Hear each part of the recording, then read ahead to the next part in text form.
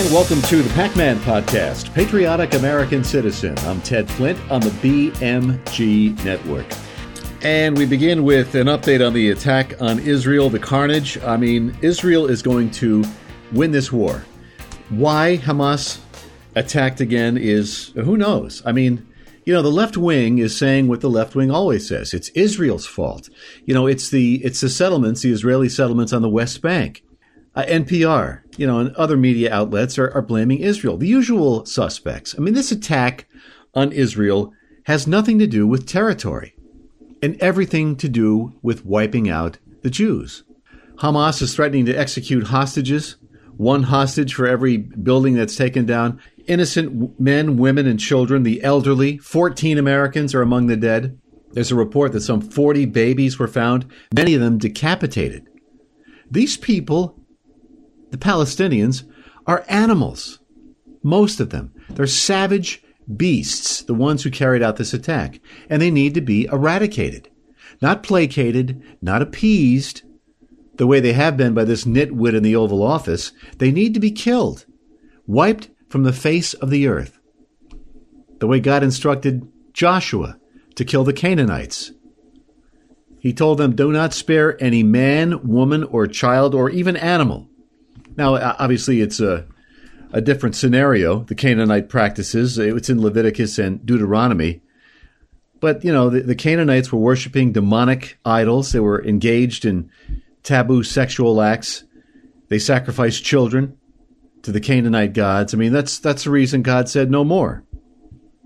And God made it clear to the Israelites that it's not because of your righteousness or your integrity that you're going in to take possession of their land, but on account of the wickedness of these actions. Just pure, unadulterated evil, barbarism. Hamas beheading Israeli soldiers. That's up on the net somewhere. There's a sickening dash cam video, according to Drudge, showing these festival goers being shot point blank. The Gaza civilians were told, look, you stay, you die. And newspapers are blaming Netanyahu. There's a newspaper, I forget which one, probably out in Los Angeles, I think LA Times or the Washington Post, where the newspaper's publishers were telling the reporters, don't refer to Hamas as terrorists. Well, what are they? You had celebrations of this second Holocaust, celebrations in Berlin. Muslims were chanting, gas the Jews in Sydney, Australia. At Harvard University, students were calling the attack, they were blaming Israel. Even Lawrence Summers, who was part of Bill Clinton's administration, Larry Summers, who went to Harvard, said he's never felt more alienated from his alma mater. These are some of our enemies, these people, certainly Hamas and radical Islam. How many of these people have seeped through our southern border? They're not just coming from Mexico and Venezuela. They're coming from Pakistan, from Turkey, and from other Middle Eastern countries. How long before we're hit again? How long before that happens? This is about Israel. The Israeli officials are calling for a doomsday response. It's going to be more than commensurate. They're calling for a nuke missile option. Iran's Khamenei is threatening a greater disaster. Rockets being fired from Syria. Rows of tanks. I mean, again, Hamas, I'm looking at the headlines here from Drudge, the latest headlines. 40 babies in one town, some found beheaded. Who would do this? For what purpose? It's over territory? It's sickening. For anybody to try to equate what Israel is doing in response to what Hamas is doing, it's another unprovoked attack by Hamas. 1,600 people so far killed. And we're in the fourth day of this. By the time this airs, there'll be no doubt other deaths. New York City is on alert for lone wolf attacks, and the money keeps flowing. And we give Israel $3.8 billion every year, and that money is that amount will be upped, no doubt. And I'm not saying it shouldn't be, but the money is still flowing to Ukraine. Where is this money coming from? We don't have it. We're $30 billion, $30 trillion in debt. We're printing money to send to Ukraine and other parts of the world. and we're borrowing from China to pay it back. I mean, the whole thing is ridiculous. But I'm going to focus just on the attacks. The sheer brutality of these attacks is unbelievable. Netanyahu said, Hamas may have started this, but Israel will end it. We know how it's going to end. Israel is going to crush Hamas. Gaza is already under siege. Everything's been closed off. Food, supplies, fuel, they are being basically cut off from the outside world by Israel. They are pounding the Gaza Strip. Fiercest air attacks from Israel in its 75-year conflict with the Palestinians. Whole districts are being destroyed, just turned to rubble. And, as I mentioned at the top of the program, Hamas militants are threatening to execute a captive for each home hit. It's Israel's 9/11. And the victims, overwhelmingly civilians, gunned down in their homes or on streets or at a dance party. And some have been taken hostage. Again, Americans are being held hostage. It's like it's 1979 all over again. It's the 70s. Biden is Carter, and Trump will be Reagan. I guarantee it. I mean, the stage is being set. Can you imagine if Trump were president? It wouldn't happen. There'd be no attack on Israel. There'd be no Russia invasion of Ukraine. It wouldn't happen. But Iran is behind the attacks. President Biden, he spoke today. I mean, I could watch and listen to only so much of it. He didn't mention anything about Iran. Iran is responsible, no matter what they say, but Iran is behind the attacks. How did Obama-Biden deal with Iran? They released billions of dollars in frozen assets. I think Obama sold, if I'm not mistaken, Iran drones. Why not put a bow on them? Obama caused more trouble around the world than most people will ever realize. He was a disruptive force. He followed the Alinsky method. Create chaos. Upset the status quo. To what end? To create a vacuum. And boy, a vacuum has been created in the Middle East. Once Trump gets reelected, and he will restore order to the Middle East and our country, parts of our country that have been destroyed by the enemy within, chiefly the Marxists who are the base of the Democrat Party. They control the blue states. They control most of our major cities, which look like third world countries in these cities. Crime is rampant. Criminals are walking the streets, looting and robbing and pillaging. That crap's coming to an end. I'll tell you, one way or the other. The silent majority is not going to remain silent for much longer. People are fed up. We're tired of seeing our country destroyed, its institutions maligned, its educational establishment overrun by unelected collectivist bureaucrats. At some point, there's going to be some major pushback. We're seeing it already. Much of the cultural revolution we're experiencing is being waged in our public schools and our public universities, in which many of which are rampant with anti-Semitism, which is on the rise around the country, certainly around Europe. And I think that a lot of the anti-Semitism is fueling these attacks on Israel. The Saudi crown prince, I mean, I know we have a touchy relationship. It's complicated with Saudi Arabia, but the crown prince continues to stand by Palestinians, the Palestinian people. Then you have this moron in Ukraine, Zelensky, saying Moscow is trying to incite the Middle East, trying to incite trouble. Maybe they are. So who is Hamas? Now, most of us, anybody who even pays a little bit of attention to the news knows Hamas is a terrorist organization. They are funded by Iran. That's not a secret, unless you watch MSNBC or CNN. A spokesman for Iran, Ghazi Hamad, told the BBC that terrorist group has received funding for the attack, according to the Wall Street Journal, and Iran has for a long time stated that their objective is to destroy Israel. They make no bones about it. But you have these liberal apologists here in America saying, no, that's not Iran's aim. Now, we know that Iran has as their objective, they've stated it, to destroy Israel. That's their endgame. They've also have said they're developing a nuclear weapon. They have no nukes, according to the UN and according to Iran. Israel has some 300 nukes, so they're going to take care of business. So hopefully they don't use nuclear weapons, but they have them at their disposal if they choose to. But Iran in the past, they've threatened to, in their own words, wipe Israel off the face of the earth. Now, a lot of people are saying this is the beginning of World War III. We're in the end times. I mean, we may or may not be. Nobody knows.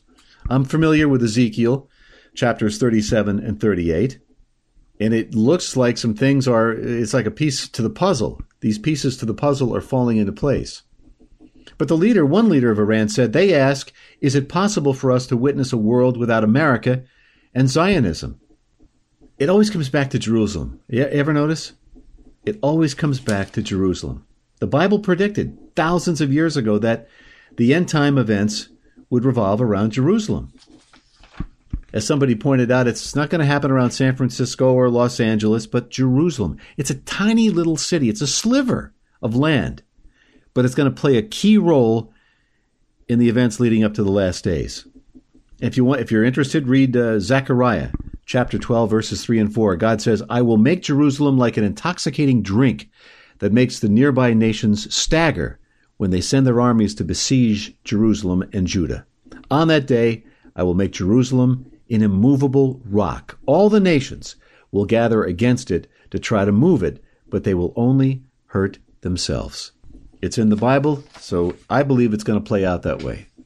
I know Russia's going to get involved, Gog and Magog, and Iran's going to jump in there at some point during the end times. That's what it's predicted in Ezekiel. And are we there yet? I'm not sure. There's so many other stories that are kind of branching out from this to get to. I want to make mention of Kevin McCarthy because, I read today there's a piece by John Gizzi in Newsmax. I interviewed John Gizzi a couple of times. Fine reporter for Newsmax. He covers the White House and Washington, D.C. And he says the idea that Kevin McCarthy may return as House Speaker is not as far-fetched as one might think. The House conference is meeting this evening, as I record this on a Tuesday evening, to hear candidates make their pitch to be Speaker. There's a secret vote planned for Wednesday, which would be today if you're listening to this for the first time. But the battle between Majority Leader Steve Scalise and Judiciary Chairman Jim Jordan is a stalemate. I mean, neither guy has the necessary votes to become Speaker. So what's going to happen? We need a Speaker, especially during these perilous times with war in the Middle East. So privately, McCarthy has been supporting Jordan's bid for the speakership, but a number of California Republicans are pushing the idea to get McCarthy back as Speaker if Jordan can't win. And this is all in Gizzi's piece. So it's not going to be Matt Gaetz, unfortunately. So McCarthy may be back as Speaker sooner than later. Who knows? All right, what else happening here? There is a report. I saw this on Drudge. The Deutsche Bank is predicting a return to 70s style stagflation. It may happen again. Now, I lived through that. I was in high school until 1977, but I remember those long lines at the gas station, the stagflation, high unemployment, high inflation. It was awful. It was during the Carter years. And a major Wall Street bank is saying, look, we're running the risk that inflation expectations could become unanchored in a similar fashion. Now, I think the number is 3.7 or whatever it is. Don't believe it. I don't care what the government says the inflation number is. It's a lot worse than that. Just go to the supermarket. As I mentioned, I think, on the last show. I do a lot of the food shopping for the family, and everything goes up. 50 cents, a buck. Sometimes some of the things we buy that I like to eat, they go up like 50 cents a week. So they can say it's 3.7 or 3.2. It's a lot higher. Oil prices are 4% higher this week. As you know, the situation in the Middle East becomes perilous. It has an effect on Middle Eastern crude supplies. It shouldn't. We should be totally fuel efficient as we were under Trump. And hopefully he wins and we will be again. Totally self-sufficient in gas and oil. There's no reason we shouldn't be. We were the largest exporter of oil and natural gas in the world under Trump. We have more reserves under our surface of our 50 states than any other country in the world. So why are we importing oil from Venezuela or from countries that hate us? I mean, it makes no sense. That's Biden. That's Obama.